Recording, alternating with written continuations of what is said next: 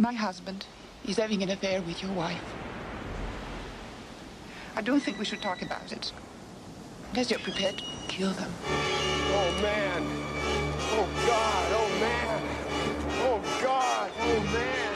Oh, God. Oh, man. Oh, God. Oh, man. Oh, God.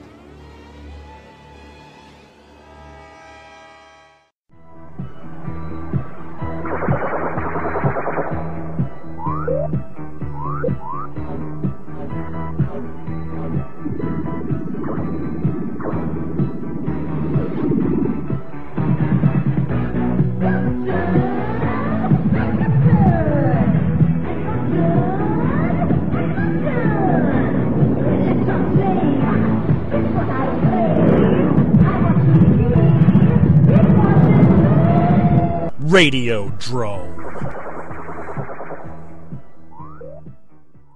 Welcome to another episode of Radiodrome. I am Josh Hadley. With me, as always, is the Canadian Monkey Man himself, the Peter. Monkey Man, Rape Ape, George Eastman Ape, Big Ape, Wild Child himself in the flesh, as always. But you're not in the flesh, you're in the voice. But whatever, we're not going to argue about that.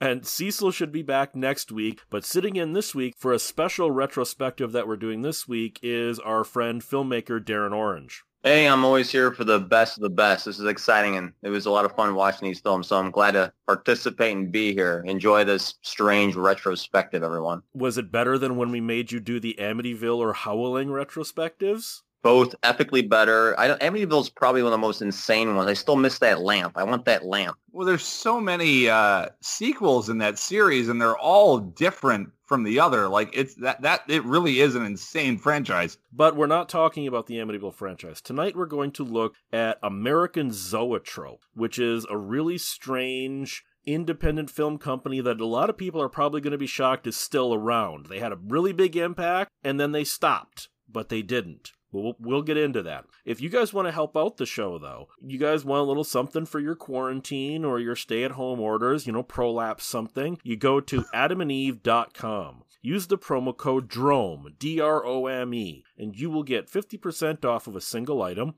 3 free DVDs, a free sex swing, and free U.S. shipping. All you have to do is use the promo code DROME at adamandeve.com. And also, most of the American Zoetrope stuff is going to be out there. But if you're going to look for some of the weirder stuff out there, then you might need a VPN, a virtual private network. In that case, you go to 1201beyond.com/DromeVPN. That will bring you over to Nord's site, NordVPN. You'll be able to get 75% off of a 3-year plan. That's only $3.79 a month for Nord's protection, where they will encode your data, they will protect your data, you'll be able to get around region locking. It's really something you need nowadays on the internet. So 1201beyond.com/DromeVPN. So that said, American Zoetrope was one of the biggest independent film companies out there. They predate Troma, they predate Empire, they predate Canon, they predate New Line. American Zoetrope is a really strange beast in that they were an independent production company that worked for the big studios. Instead of being their own thing, American Zoetrope was sort of an independent that went with everybody. They made movies for Fox, they made movies for Paramount, for Warner Brothers, for Universal, etc. They had a really, really big impact for a while, and then they just stopped having an impact. They didn't stop making movies, they stopped having an impact. Were you familiar with American Zoetrope as a company before I asked you to watch some of these movies? No, I had no idea that it even existed as an independent thing. I was aware of most of the movies, probably half of them, but I wasn't aware of the other half. So yeah, I had no clue. You would have thought they were just studio movies that happened to be made. You had no idea there was a studio, kind of a ghost studio, if you will, behind them. Well, I mean, I had seen the movies that they had put out, but I was not aware of the company itself. Well, the company itself, and we're kind of accidentally going to be doing a Francis Ford Coppola retrospective tonight because it's Francis Ford Coppola's company, and so a lot of the movies, not Well, every... yeah, they put out, there was Apocalypse Now, Bram Stoker's Dracula, that kind of stuff. Well, actually, probably 75% of Coppola's output was from Zoetrope because it's his company, so he's going to, be making stuff. So we're not doing a Francis Ford Coppola retrospective, but we kind of will be in a weird way. Now, we're not going to look at every film American Zoetrope put out. They didn't always make the films that they put out, because one of the things, the ideals that Coppola set out for American Zoetrope was, this is a place for artists. This is where you make your movie. No studio interference. This is your film. This is your vision. This is art. And we're going to use my connections within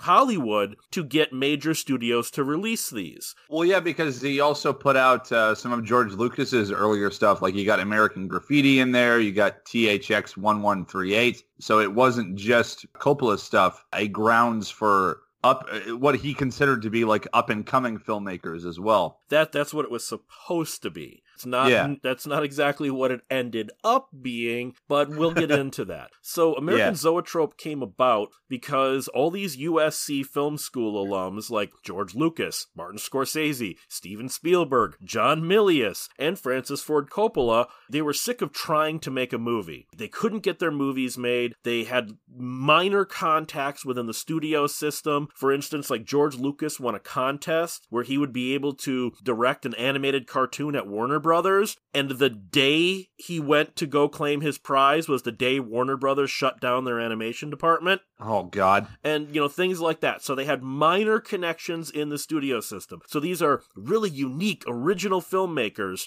who can't get anywhere. Yeah. And Francis Ford Coppola was literally told, because he basically made American Zoetrope as a fuck you to his film school teacher who told him he was talentless and that he should drop out of school and use his tuition for something meaningful. This is why you should never listen to your teachers. That's actually something that comes up a lot. You hear that Jim Morrison was told he was worthless and he'd never amount to anything. He went and formed the Doors. Harlan Ellison was told he'd never be a writer and he should stop, and I'm quoting, batting your wings against the window uselessly. What did Harlan Ellison become? You hear this story a lot. One of the most prolific science fiction authors ever. Paul Thomas Anderson literally quit film school when his film school teacher told him he was talentless. Same with Kevin Smith. Kevin Smith quit film school halfway through. Yes, exactly. It's always funny when you hear the teachers like, you have no future, and then they are the ones with no future. But they're the ones teaching while the others do. Fresh original stuff, and everything they think everyone else is making isn't good enough to be successful. They got their own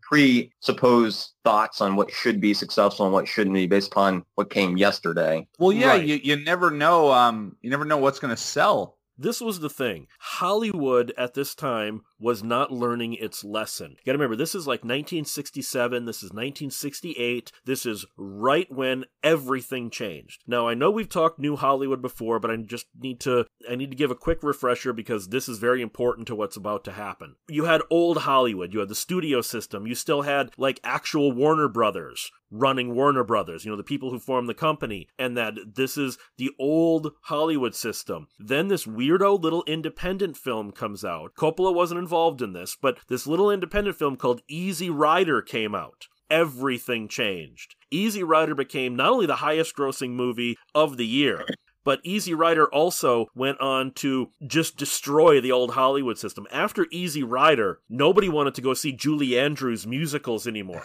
Nobody was going to see these Cleopatras and things like that anymore. The studio system was sort of stuck. They were, what just happened? That's what Coppola saw was, this is the future. These are the kind of movies we need to make. Hollywood still took a couple of years to catch up. He formed Zoetrope. He and George Lucas they made this movie called The Rain People that nobody wanted. So technically that's the first American Zoetrope film, but not really because the company didn't technically exist yet. The first movie that Zoetrope was made to make was George Lucas's THX 1138. or they always say, George Lucas always calls it 1138. I guess you can say it either way. No one wanted this. George Lucas had Final Cut according to Coppola. Warner Brothers bought it and then didn't want it. Warner Brothers wanted to re-edit it. They wanted to change the movie around. They wanted the ending at the beginning so the whole movie could be framed as a flashback because they wanted the freakier stuff with all the mutants and stuff all at the beginning of the movie to catch people's eye. In the end, George Lucas lost. He had to cut 5 minutes out of it, and he was not happy, which, of course, then years later, he went and wrecked it with CGI anyway.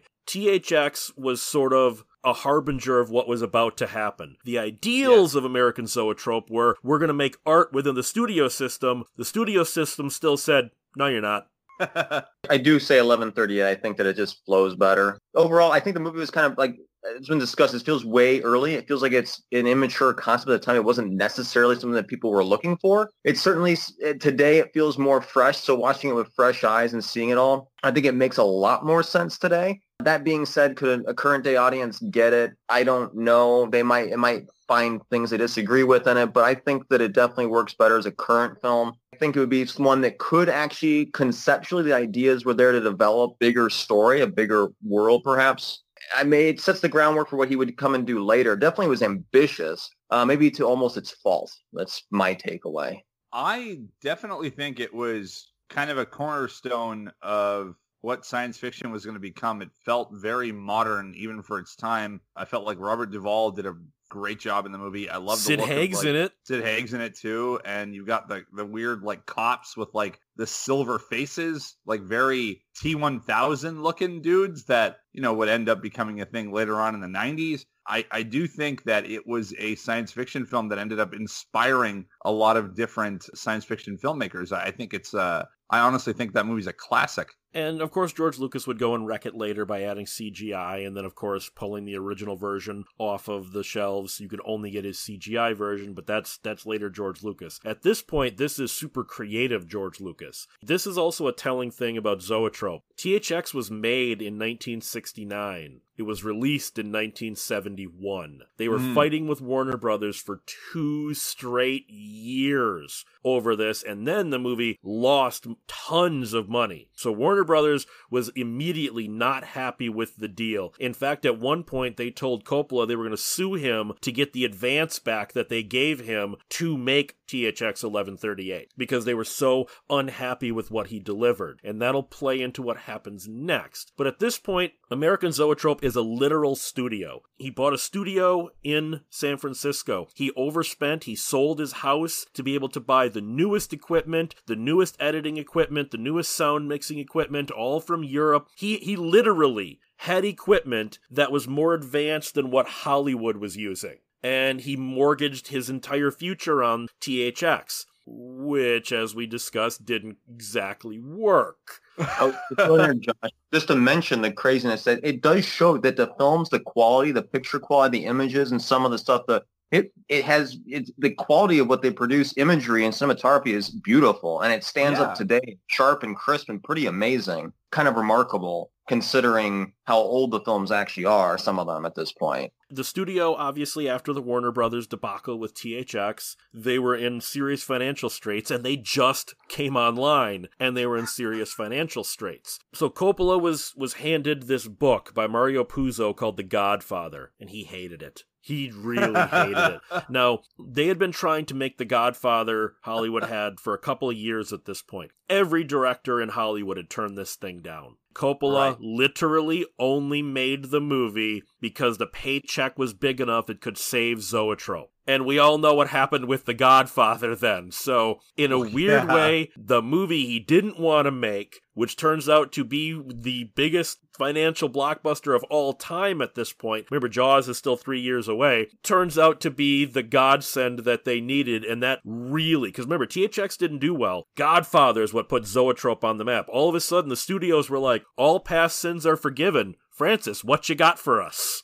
I mean, it really shows. It's indicative of a lot of Hollywood directors and a lot of filmmakers in general, where they're not even necessarily a fan of the source material that they're working on, and they end up knocking it out of the park, coming out with a classic like to me, it's really funny that Coppola wasn't even like a fan of The Godfather, and he ends up creating not only one of the most classic films of Hollywood, but like a franchise that has been embedded in terms of like classic Hollywood films in general. Like, that's pretty crazy. So I think Godfather definitely set the groundwork for later, like you mentioned, blockbusters, things like that. But in regards to Coppola in general, I think that it definitely set him up for what would be kind of the future. He was definitely someone who ironically was perfect to helm that, because a lot of the films that he supports and they're more character studies, overall world building and things like that. Something I think that he and his company's done generally very well. So it's almost makes complete sense that Godfather, he may not have liked it, but he certainly, with his take and his look at it, brought it to be this great thing and kind of changed cinema, or began the change in cinema with Godfather. Well, and then he would also pick up a cue from Roger Corman at this point, because one of the things people forget about with Roger Corman is that, you know, he would make these movies like Humanoids from the Deep and, you know, things like that, but he would also release weird art films from Europe that didn't also have distribution. American Zoetrope also did that. He imported Ludwig, Requiem for a Virgin King by, oh boy, Hans-Jürgen Seiderberg, and I guarantee I mispronounced that. And so it was films like that, and he would release a lot of these. He would release Kurosawa movies later on, things like that. He would release a lot of weird European foreign language films under Zoetrope, but those were only, he was the distributor, they didn't make those. So the next film that he made was, again, George Lucas. Everything is cyclical. It's the 1970s now. All the nostalgia exploitation is usually on a 20 to 25 year loop. So the 50s were about to come back in. So American Graffiti was made. And again, George Lucas he did not have final cut, which is why George Lucas finally flipped out and was like, you know what, I'm moving over to Fox. And Zoetrope did not make Star Wars because he was frustrated that Francis told him, you were going to have creative control. That was what Zoetrope was about. Then every film George Lucas is making, the studios are taking away from him, so he's starting to get really pissed off. Not like at Francis, they remain friends, but don't think I can work with you anymore, kind of thing. Like, I'm leaving Zoetrope, you are not delivering on what you promised. But then American Graffiti comes out, whether George loved it or not, again, major hit, influenced the totality of pop culture. Zoetrope is on a huge high right now. You're coming off The Godfather, and then you've got American Graffiti the next year, and then the year after that, you've got Godfather Part 2, which is even more successful than the first film. So one Zoetrope, of the biggest sequel successes ever. Yes, and sequels were not a normal thing at this point. So No. we're talking Zoetrope is so powerful right now. So American Graffiti definitely set the groundwork for a lot of the whole character era. It's like the number of people that we followed in story strands were more or less in American Graffiti. You know, I never watched it before until just recently. That was kind of amazing how you could have almost a movie about nothing, but like all the characters, understand all their problems and all their issues, and kind of appreciate how they all come to their finishing conclusion over the course of that evening or night or whatnot. It was kind of amazing. Godfather Part 2, yeah. I mean, as far as a follow-up goes, it's pretty remarkable. I don't know how easy that was to pull off, or if it was just accidental. I think that maybe it's almost better that they kind of did it fluidly. Obviously, the later sequels were kind of a little bit more questionable, and I think that today it kind of shows that if you just kind of make something more natural, you can make a great sequel. If you make it forced, it doesn't work so well. So it feels like it was a natural continuation. It made sense. And I think that's why it was successful. It was a story that was meant to continue in the way that it did. Like, you felt like after the first one, there was more to be told about these characters and about these people and about the story. Like, it made sense to do a part 2, and that's definitely why the second one is like as revered as it is. Except it wasn't at the time. It made a ton of money. The critics all loved Godfather. And they hated Godfather Part 2, calling it needless. Fuck the critics. But then also in 74, Coppola, besides Godfather 2, he had a hell of a year. He also made The Conversation. The Conversation is a movie that I'm actually shocked is more prescient today in the spying era, and you might be bugged, someone might be bugging your webcam. The Conversation is more prescient now than it was in 1974. But then they went a couple of years because Coppola was trying to get this movie off the ground. Now, this is after Star Wars, George Lucas was kind of coming back to the company. He was going to direct this movie, this war film John Milius wrote. It was based on a novel, and it was called Apocalypse Now. And eventually, George Lucas left this movie. Zoetrope released a couple of other films, like Hitler, a film from Germany, but by Seiderberg again. They released another Perfumed Nightmare, so they were still releasing, to keep the coffers filled, they were still releasing weird foreign films at this point. So we're up to 1979. Apocalypse Now. We could make a whole episode on Apocalypse Now and everything that went wrong making that movie. But Apocalypse Now eventually got made. Coppola directed it, besides everything that could go wrong going wrong on the film. And then Apocalypse Now comes out,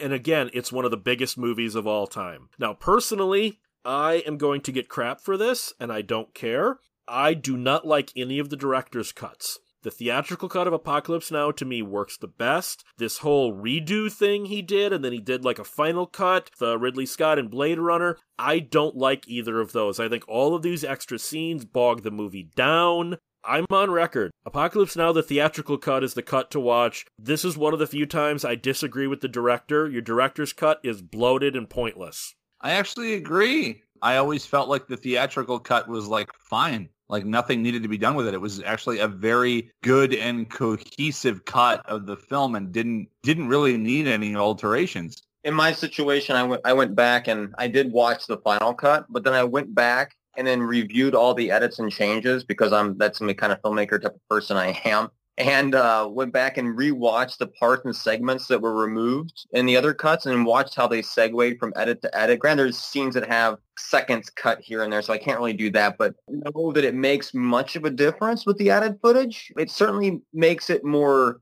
It feels like you're dragging on a lot longer, but you almost feel worse for the characters because you feel like they've gone through more. So there's a kind of a balancing act. I agree that leaner does seem better, but still the longer cut does seem to make you feel a bit more for the characters. So it's a hit or miss. It depends upon what you're going for, what you're expecting. Shorter cut makes it more like an action film. The longer cut makes it more like a drama. I think that's a good point. I don't just whatever you get out of it. Yeah, I don't disagree with you. I just think that the theatrical cut works better, it flows better, it's paced better, and we don't need all of those extra scenes. I mean, okay, do they enhance some of the characters? Yes. Are they needed? No. It's like a soap. It becomes almost feeling like you're watching a soap opera. Here was a war movie. It's kind of being like, all right, we're here still. We're staring at stuff, things that are kind of not happening, but we're learning something about what the character's going through. But you're right. I don't know it's necessary. It's why it feels more dramatic. Well, and Apocalypse Now kind of turned out to be one of those accidental classics because, like I said, everything that could go wrong on this film went wrong with it. Turned out to be this classic, like the iconic opening sequence with the napalm being dropped on the trees with the Doors' The End playing was accidental. Because the way it's playing so beautifully in slow motion with the explosions, the editing suite that they had was malfunctioning and playing it wrong, and all of a sudden they went, holy crap, that looks perfect. That wasn't meant to look like that. and then even you'll notice that the version of the Doors' The End that they use is not on any album cut. Because when they contacted the record company accidentally sent them the demo. Oh, the unmixed demo. So that version of The End is even incredibly unique and accidental, and it works even more perfect than the album version does. So Apocalypse Now is a weird accidental classic. Maybe at some point we should look at accidental classics because, like I said, Apocalypse Now, everything that could go wrong went wrong on this movie and it still turned out fantastic. Maybe that's... it's still considered to be one of the biggest movies ever. Exactly. Maybe that's due to Coppola or maybe he was just riding it. I don't know. But again, this propped up American Zoetrope. In that same year, in 1979, they produced, but Coppola did not direct, The Black Stallion. Another huge hit. Then in 1980, release a couple of more foreign films, a Godard film, a Kurosawa film. And then in 1982, they made The Escape Artist, another couple of Godard movies. And they made one of the weirder movies that they ever made that no one seems to remember. Have either of you seen The Gray Fox? No. No. Okay, remember how in Peckinpah's The Wild Bunch, the whole thing is about men out of time? Not in a time travel sort of way, but The Wild Bunch is about, you've got these older people, they're old gunfighters from the Wild West, but now civilization is moving in. Cars are coming in. Law is coming in, and they don't have a place in the world anymore because this isn't their world anymore. Like throwback. Yeah, like, where do we fit in this? And the Gray Fox is the same thing. An old stagecoach robber who spent 33 years in prison is released into the early 1900s. I think it takes place in like 1901 or 1902. He has no place, so he decides to get his old band together, and they want to start robbing trains now. And it's a weird movie about men out of time. I love that kind of thing. Science fiction or time travel. Yeah. There's no time travel. It's just, he spent 33 years in prison, and now civilization is here, and he doesn't know what to do. It's more just a people that are out of touch, still trying to live their life like as if it was in the past kind of thing. 1982 would be the year that destroyed New Hollywood. Because I brought up New Hollywood earlier. New Hollywood was this whole thing. Zoetrope was big in it, but it wasn't just a Zoetrope thing. But it was this whole, the studios, no, we can't make films the way we used to anymore. So we're just going to let these people do whatever they want. Okay, the George Lucases, the Francis Ford Coppolas, the Scorseses, the Spielbergs, you guys get to make your movie, we will release it. And that was going good for a while because they were bringing in all this money. So the studios were like, we don't need to meddle with the films because they're working great on their own. And then Coppola, maybe due to hubris, maybe just a little bit too much into his own head, the bomb that destroyed all of New Hollywood, One from the Heart.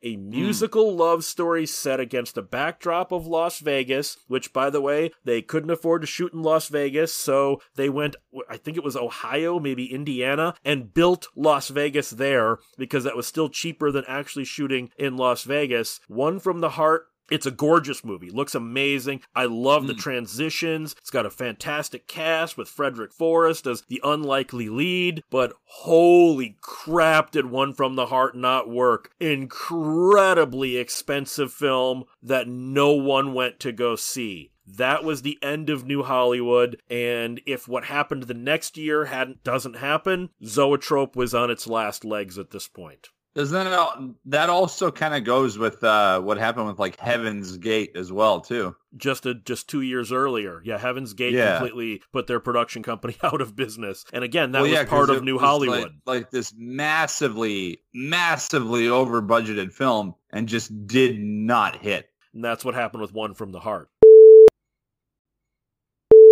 But then in 1983, Coppola stages his comeback. He adapts this weird little book called The Outsiders. And again, monster hit, critical darling, and then the same year makes Rumblefish and then releases The Black Stallion Returns. So 1983 was a very good year for American Zoetrope. It certainly was. The Outsiders, I think, is fantastic. I did not like Rumblefish as much. The Outsiders and Rumblefish are sort of following in the footsteps of American Graffiti and that 50s throwback thing. I think Matt Dillon did a really good job in Rumblefish. See, Rumblefish just didn't hit with me. And again, we're going experimental with it being in black and white. Rumblefish just didn't hit me, but The Outsiders, I think, is a classic. I have no problem with that. Just, I don't know, maybe I got to see Rumblefish again. I've seen it twice. Saw it once when it debuted on HBO, and then again on VHS in the 90s, and neither time did it do a damn thing for me. Rumblefish part, I've only seen parts of it at this point. I'd have to watch the whole thing, but it seems like it's got some disjointed things that I don't quite follow without seeing the whole picture, to be honest. So I think you got to watch the whole thing from my experience. I don't know how useful that is, but it seems like it was definitely different. The Outsiders, on the other hand, it's a classic film. Everyone should watch it, basically. But it harkens back to the same group mentality, the group of characters that are together. Again, he's great at ensemble casts, just managing that, supporting that, whether as a producer, as a director, and The Outsiders just falls right into line with that same thing. It's almost like he should have figured out what works for him at this point and works for his production company and kind of built the rest of it off of that. But some of the experimental things seem to be more questionable, I guess. At this point, again, I'm going to call it hubris. I think he thinks, even though One from the Heart, bombed hard, that he can do no wrong because he keeps the budgets keep getting bigger and bigger. The productions keep getting more and more and more extravagant to the point where you knew a collapse was imminent, that there was no way this wasn't going to collapse in upon itself. It just kept getting too big. And the Cotton Club from 1984 would be a perfect example of this. This is, again, it's an old retro-style Vegas mob thriller, although it's very colorful. Again, it feels bloated. It feels like Coppola would have what we would later attribute to James Cameron. The man just keeps spending money. He thinks you just keep spending money, it makes the movie better, except it doesn't. Well, to complement that theory too, like his biggest fault, he kept putting too much money into experimental ideas in some case. Really, the experimental idea or the films that are more radical or not expected to be like the main cream of the crop should have been budgeted for with a true low independent dollar. They might have worked at that, but when you give a film that's questionable or too creative a big budget, it almost becomes unsuccessful by default. And then in 1985, he would release a couple of more foreign films, and then he would release Peggy Sue Got Married, which is, Coppola doesn't deal with science fiction much. This is a time travel story. You start to see a little bit of something starting to creep in around now, and that is nepotism. Coppola would hire lots of his family members, and this becomes a big problem later on. A lot of people forget that Nicolas Cage is Francis Ford Coppola's nephew, and so he hires his nephew to star in this movie, and it's sort of a feel-good. It's again a throwback to the 1950s. A lot of his movies are about dealing with going back, looking back. You look at almost everything Coppola has put out, it's about looking back. Think about it. American Graffiti, looking back. The Godfather, period piece. Godfather Part 2, period piece. Apocalypse Now, looking back. Black Stallion, period piece. Gray Fox, looking back. One from the Heart, looking back. Outsiders and Rumblefish, looking back. The Cotton Club, looking back. Peggy Sue Got Married, looking back. His thing is about nostalgia, and it tends to work, but it's a theme that you can really beat to death, and he kind of does that, I think. I'm not a fan of Peggy Sue Got Married. I totally understand why people like it. I just didn't like this one. He would produce and release Norman Mailer's Tough Guys Don't Dance, the movie that's gone down in history for some of the worst performances by mainstream. Oh my God, is that the... Oh no, oh God, oh no, oh God, oh yes. Man. That is Tough Guys Don't Dance. But then that same year, Coppola made Gardens of Stone, a really powerful Vietnam movie. And it's a movie not about Vietnam. It's about going to Vietnam. How it affects the families left behind, the girlfriends, the wives, the brothers, the mothers. Gardens of Stone is a movie nobody talks about and is a really powerful film. But again, looking back. But then he also produced Barbet Schroeder's Barfly for Cannon Films. Barfly is an amazing movie that more people need to see. It's loosely based on the life of Charles Bukowski, and this is what a Zoetrope movie would be to most people that's not a Coppola-directed film. Barfly is fantastic. And Mickey Rourke, this is a star-making turn for him. Like Frank Stallone is good in that one. It's such a fantastic movie. Being about Bukowski, the dialogue just pops, doesn't it? So good. Like everybody that's in that movie absolutely shines, from Mickey Rourke, who's obviously the star in the film, and he's incredible in it. But yeah, even like Frank Stallone, who was usually doing like, horror in Beverly Hills or whatever, those like straight to video movies he was making, even he is fantastic in this film and has really great lines to work with, really great dialogue, very fantastic directing that we get from that one. Barfly is a fantastic character-driven film. Actually, I gotta say that the funniest part was seeing Cannon's name in front of it kind of blew my mind. But neither here nor there. It's not a typical Cannon film, is it? No, it's totally not. It's like, what Cannon? What happened to them? Craziness. But yeah, what disappoints me most about it, having seen the characters, is you really wish you could get like Mickey Rourke back into these fantastic character roles. I just don't think that he could do it anymore. Like Barfly movies like that, that's the kind of stuff that he really should have kept being in, because God, what an actor. Like, what a talent. Then he would make another looking back film, Tucker, The Man in His Dream, with Jeff Bridges. He would release some more weird foreign films. The movie he didn't want to make, Godfather Part 3. And here's where the rest of his career is sort of going to be cemented. He could not leave nepotism alone. So Sofia Coppola would go on to, she'd later make Lost in Translation for him. She would become an Oscar-winning... She eventually became like a more of a solid director. She was never a great actress, but she was a horrendous... She's very good. That's the point. She's a horrendous actress, and she's one of the main characters in this. She destroys this movie, and he, due to the hubris and nepotism, it was just unable to see how bad of an actress his daughter was. All he could see was through his eyes, that's my little girl. And it's like, yeah, but she's terrible, Francis.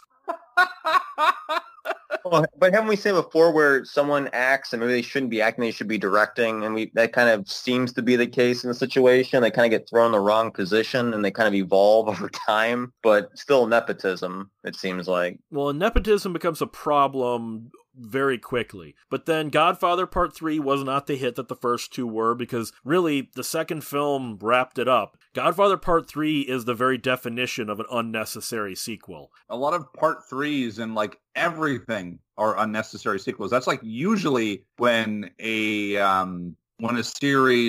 movie property shits the bed, it tends to be the third film. Well, I mean, I'm not saying there's nothing of value in it. It has great scenes, great performances in it. Woefully unnecessary. The whole movie doesn't need to exist. It's not a good movie. I mean, if we can admit that, like, Terminator 3 and RoboCop 3 are bad, surely we can admit that Godfather 3 is bad. But then he would go and make Francis Ford Coppola Presents Bram Stoker's Dracula, which I think is an amazing movie. The visuals in this are so unique. The visuals in this prove what Zoetrope was supposed to be. Because to me... Stoker's Dracula, that movie, that is one of my all-time favorite films. Like, I saw it 7 times in the theater, Peter. It's so good. This is the kind of film you can't imagine a studio making. This is what Zoetrope was meant to do. What a 90s Zoetrope movie should have been. I just don't know why it wasn't. Like, it really feels like what the vision put forth for the movie was, and they executed it, and they did it. And it's got some of the best visuals. It's got some of the best, like, visual aesthetics. Like, just that opening, that, like, Vlad the Impaler opening is so good. The casting, even if Coppola talked about how, like, he cast Keanu Reeves and he heard his, like, British accent while they were filming, and he was like, oh God, this is a lot worse than it was during the reading. But he couldn't fire him because he thought Keanu Reeves was too nice of a guy, so they kept him on for the movie. And even still, like, he still ended up being, I think, like, a pretty solid choice for the film. He's definitely memorable in it. And then, you know, you got Anthony Hopkins in there. You've got all these other great actors. You've got all these fantastic visual aesthetics and effects that still up to this day. You know, Gary Oldman as Dracula himself is so good. It's a movie that I've been watching since I was a little kid on VHS, and it scared the hell out of me. It's particularly like the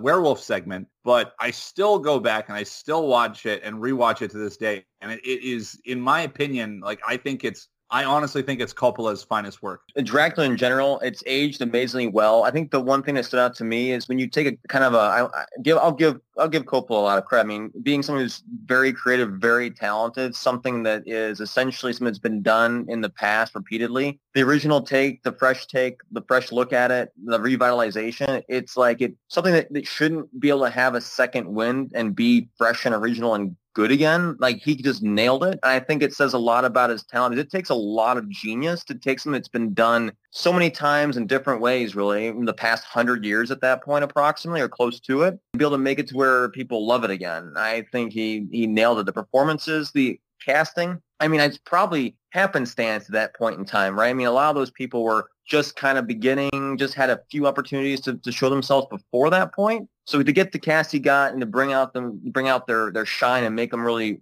essentially rock in those roles is pretty amazing. Again, just being able to take something that's old, make it new again and bring it back to an audience is something that we should never take for granted in a creative talent. Oh, for sure. Like he definitely, what Darren's saying here, absolutely. He took something that has been done to death, which is the story of Dracula, which is the Bram Stoker tale of Dracula, pretty much made it in my opinion. And I think in terms of like, if you look at it in pop culture, it's been parodied on The Simpsons, everywhere. Like it really has become one of the most iconic interpretations of that story. Like it's amazing. Well, and unfortunately, he seemed to think history may repeat itself, because then 2 years later, he didn't direct, but he produced Kenneth Branagh's version of Mary Shelley's Frankenstein, thinking we could do this the same way we did Dracula. Is that the Robert De Niro one? Yes. I did not like this movie at all. I did not one bit.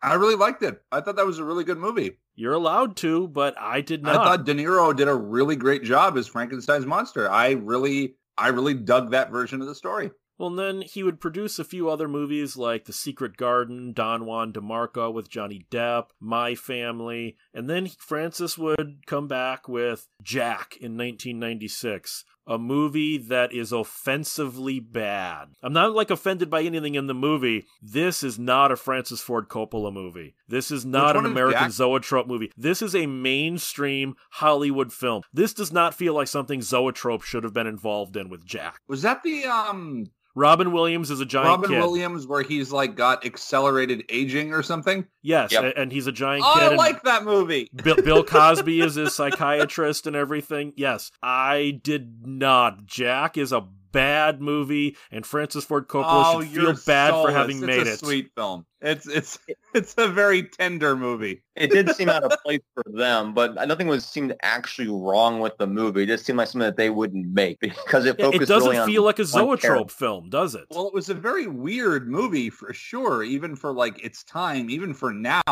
It's a strange premise, but I really like Robin Williams in it. Yeah, agreed. Robin Williams was phenomenal. Just being able to play the kid, it's just being able to have that dynamic. There's no one better to play the role. Honestly, there's one thing I really liked about it, and this is going to sound weird knowing what we know now, and that's Bill Cosby. Bill Cosby as the sort of put upon, always at the edge of his rope sort of psychiatrist for Robin Williams. Cosby's actually really good in this. Maybe its biggest issue is it didn't know what its audience was, because it felt like a very mature film that was trying to appeal to kids and adults at the same time. It's not like it ends particularly happy. No, it doesn't. It's a very tragic film. It deals with a lot of very serious issues and a lot of very weird stuff. I definitely don't know who they were marketing it to, but for whatever reason, when I saw it, when it came out, I really liked it. I think I just took to it just because I like Robin Williams. Well, and then Francis Ford Coppola would go to make The Rainmaker, the John Grisham book, and then he would make he would produce the weird movie Buddy, the one about the gorilla living as a manservant in the house, which really does not feel like Zoetrope. You get a feeling like a movie like Buddy is we need to keep the coffers filled. But then we start getting into the problematic era. This starts in 1999. Things get problematic because, one, you've got the nepotism. Because, from 1999 to current, Zoetrope has produced 27 films. 8 of those are not made by someone with the last name Coppola.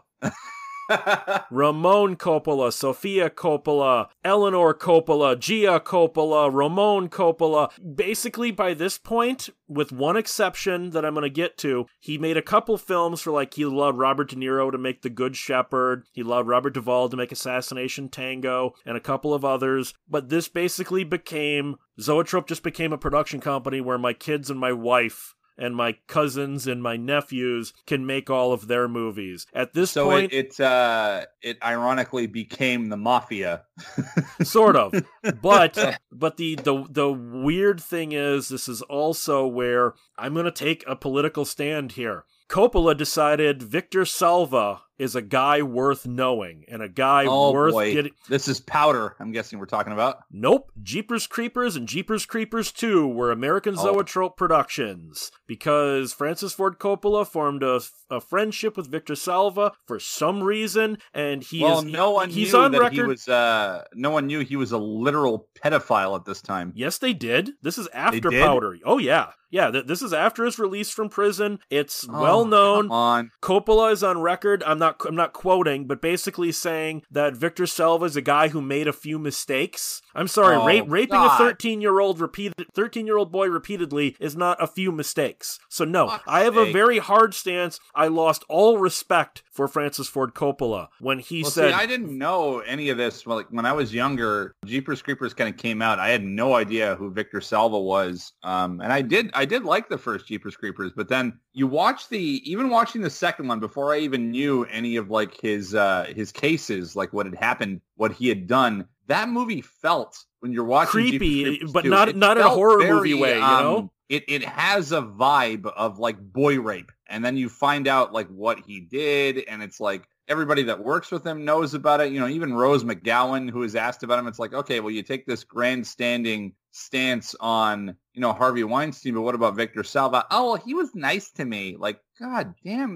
the guy literally raped little boys and made pornos of it. Really? We're just going to ignore that?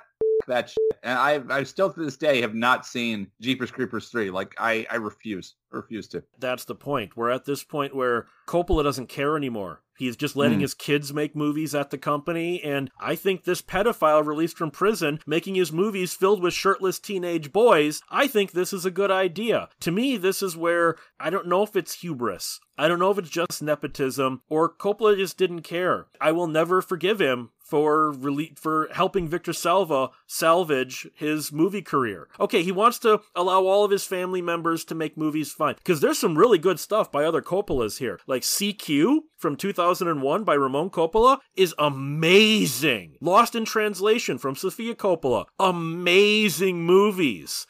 I just don't understand the Victor Salva thing or the... You honestly think Lost in Translation was an amazing movie? I loved Lost in Translation. Well, if nothing else, it got back to the root, it felt like, but it was still nepotism. They were making movies that were like giving opportunities to people, but it was just for his family at that point, which I think... That movie felt odd to me. Like it was Bill Murray, midlife crisis mode, banging pink-haired Scarlett Johansson karaoke singer. Like that, I don't know. That one didn't sit right with me. In this, like I said, CQ is the one I think most people should go and look for. And no, it's not available on any of the streaming services, so that's why you might need Nord. But CQ from 2001, everything an American Zoetrope movie should have been. Everyone needs to know Dragonfly. My brain, I can't get it on my head. I just watched it 2 days ago. My brain is just stuck on Dragonfly on repeat. So brilliant metaphor of like 3 different levels of things going on. It's deep, complicated, weird, but somewhat rewarding. Zane in it was hilarious. Billy Zane was just like, what's he doing in this? It just felt strange in some way. Darren, since you just watched this 2 days ago, would you agree that CQ is kind of getting back to what Zoetrope was always meant to be? I agree. However, there's still nepotism involved with it, which irritates me. But yes, it is going that direction. But I want to see other directors have opportunities like that. Very strange movie. No one would ever greenlight that. But yes, it's going back the same way. I want more moon rockets at the moment now, and video diaries to tell a story. Like, there's a lot of depth to that. It just seems like it's unusual today. It's a very complicated film because of its layers. There's so much going on at different points. It's kind of trying to follow it all and figure out everything. It's interesting. You can almost watch it more than once and probably pick up on details you missed the first time. That's my takeaway. I love that weird red gun thing. It's just so strange that like freezes people or whatever. I don't know. You got to watch it. It's a great movie. Don't miss it. It's original. I'll say that much. And then the last one I want to talk about is Coppola's final directing role to date, and that is 2011's Twixt, which is one of the most bizarre...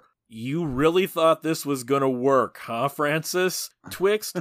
Okay, on paper, I kind of see what he was going for. On paper, Twixt should work. And it just doesn't. Darren, did you watch this one? Did you see Twixt? I watched parts of it. I had to skip through some of it. My mind started to explode with the horribly bad ADR dialogue. I don't know if you can pick up on that from it, but the Yes. dialogue ADR is just like so horrendously bad, and like the Foley in the background is like so cheaply done. Like why is Kilmer in this? What's happening? Like I don't like.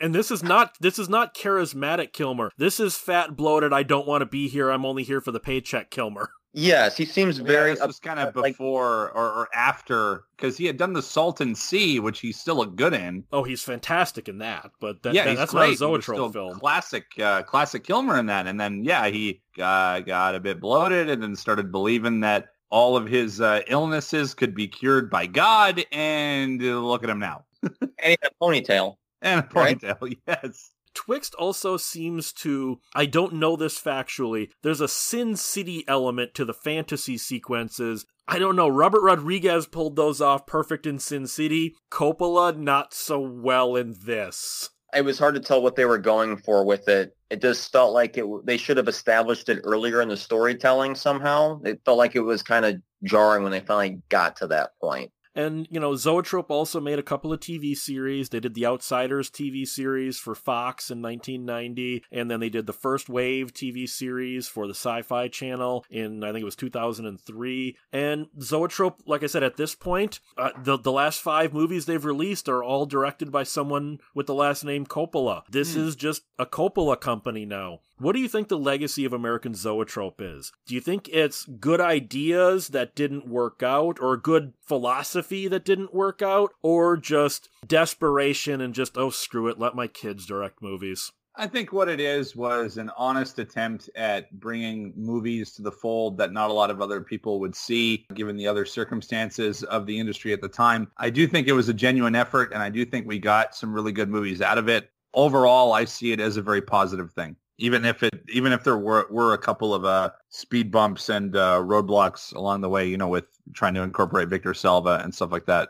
Even with that, there's still movies I really like obviously Godfather, Rumblefish, Jack, movies like that. A lot of movies that I consider to be some of my favorites. So I think Zoetrope is overall a positive experience. Zoetrope, I think, in general, has been a success story. I mean, it's revolutionized some of the ideas in the film industry. It's helped push a lot of creative people forward, given a lot of opportunities. I mean, without it existing, a lot of things we see that we enjoy and think of as staples of cinema may not be there. You help give people a lot of creative ideas for what they could do, even those that weren't the ones actually making the films that would come after and be inspired by. And even today, one of my favorite films, the ones I've watched out of the past 2 weeks now, has been The Rainmaker, which we didn't really talk about. But there's some phenomenal films out there that really you should watch as many of them as you can and get your own impression. Some of them will be hit or miss, but individuals, let alone a studio's entire existence, is perfect. So for them to get there more than 2/3, 3/4 of the time, I think that makes them a staple in history, and they should be regarded as one of the best, not main studios ever. I just would like him to actually allow, because remember, the ideal was this is where a filmmaker can come make art. And one thing that he does keep up, most of the movies that they've released post 1999 have lost money. So most of them cost $6, $7, $8 million and make 400 or 600,000 at the box office. So he is technically keeping up the philosophy that this is where you can make art within the studio system, but they're all last named Coppola, so I'm guessing that there are tax issues involved too. I don't know if you or I could go and make an American Zoetrope movie unless we married one of the Coppolas. No, we're probably more qualified for Troma. It's not a bad thing. I think there's some great movies in there. I think there's a lot of movies more people should check out if they haven't seen them. Definitely some of my favorites. I mean, I obviously have already stated I love the Bram Stoker's Dracula film. I may be in the minority, but I very much enjoyed Jack. I love The Outsiders. I love Rumblefish. I do think that it's a company that more people should check out. And you probably have seen a lot of their movies without even realizing that it was a Coppola-owned company, the Zoetrope thing. It is kind of there is a lot of movies in there that have become mainstream and have become successes and blockbusters, and people probably don't even realize what company they come from. So definitely look into it. Yeah, I think that what you should really do is to grab yourself a bottle of Coppola wine and sit down and start watching the films with someone and enjoy them, because if you haven't seen them and haven't gone out there and watched them yet, you might have, you might not, but you should really check out their filmography and watch everything. You know, anything you can find online and you can rent, buy, whatever, go get it and watch it and enjoy it. I have to say that if you haven't seen them, you're missing a huge part of the history of filmmaking at this point, because really the past 50-ish years now they've been making films, and they've had huge impacts on everything. So that said, I think American Zoetrope is a company that started off with great ideals, and then due to financial pressures kind of lost their way, and then the president of the company kind of went crazy after a while. That's the way I see it. With all that said, where can people find the Peter if they wish to contact him? Find me on Twitter at The Cinematica. You can find me on Facebook, The Cinemasochist. YouTube, The Cinemasochist, of course, on 1201beyond.com, with other fine programming on Patreon if you want to donate anything. And where can people find Darren if they would wish to? You can find me on IMDb, Darren Orange, on Twitter at Darren_Orange, or on YouTube, Darren Orange. And if you want to check out my feature-length film, Inspectors, you can find it streaming on Amazon Prime. So hit me up. Let me know what you think. And you can find me at 1201beyond.com. You can contact this show at 1201beyond@gmail.com. Guys, try to be a cut above. Keep one foot in the gutter, one fist in the gold. And go see CQ. More people need to see that.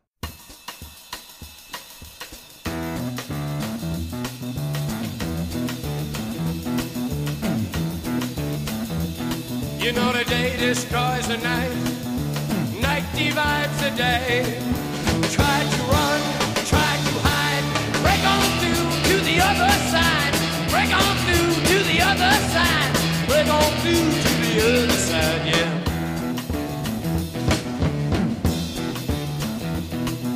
We chased our pleasures here, dug our treasures there, but can we still recall the time we cried?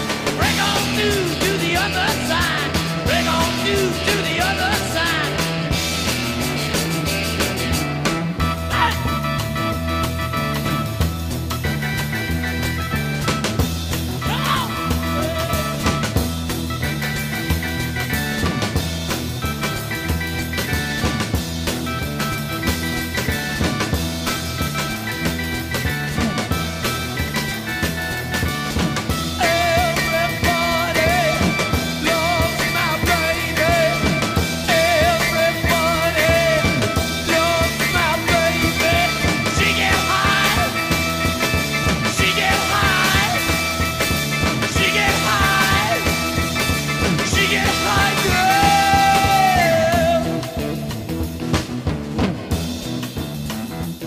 I found an island in your arms, country in your eyes, arms and chains, eyes and lines. Break on through to the other side, break on through to the other side, break on through, oh yeah!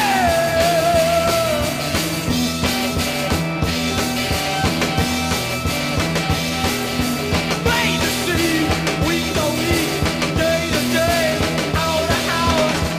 Straight, deep and wide, break on through to the other side, break on through to the other side, break on through, break on through, break on through, break on through,